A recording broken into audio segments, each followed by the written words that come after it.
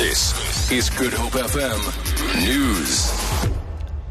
The Auditor-General says he's concerned about the financial health of 92% of municipalities around the country.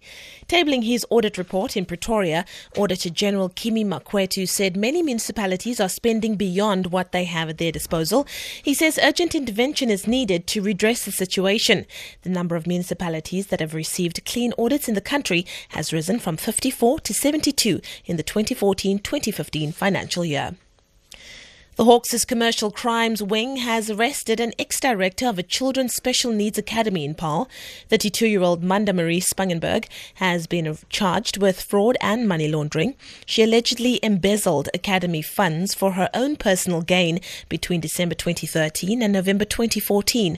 Hawk spokesperson Lloyd Ramova says she allegedly diverted the company funds to her own banking accounts and disguised the records as if she settled the outstanding accounts of creditors.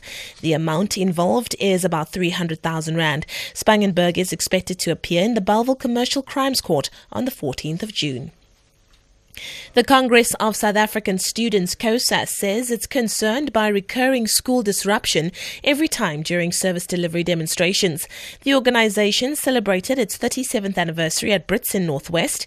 It has challenged the law enforcement agencies to ensure that schools do not get torched when residents demonstrate.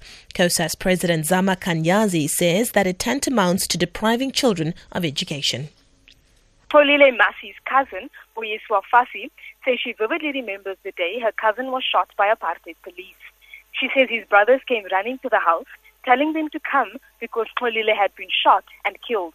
While recalling the day of the funeral, she remembers how police fired tear gas at the mourners in an effort to disperse them.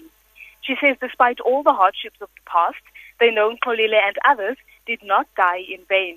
Former classmates of Xolile and ex-pupils of Langa High School earlier gathered at the school to pay tribute to everyone.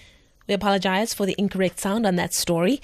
The family of the late Xolile Mosi, who was shot and killed by apartheid police during the 1976 students' uprising in Langa, says they have found closure.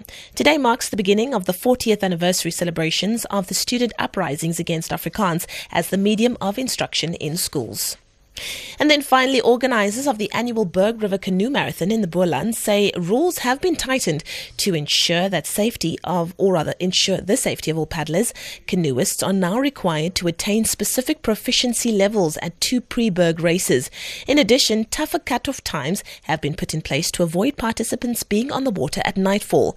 Western Cape Canoe Union chairperson Eric Farringer says those paddlers who are unable to compete in the 2 pre-Berg races will be able to apply for exemption so that individual assessments can be carried out.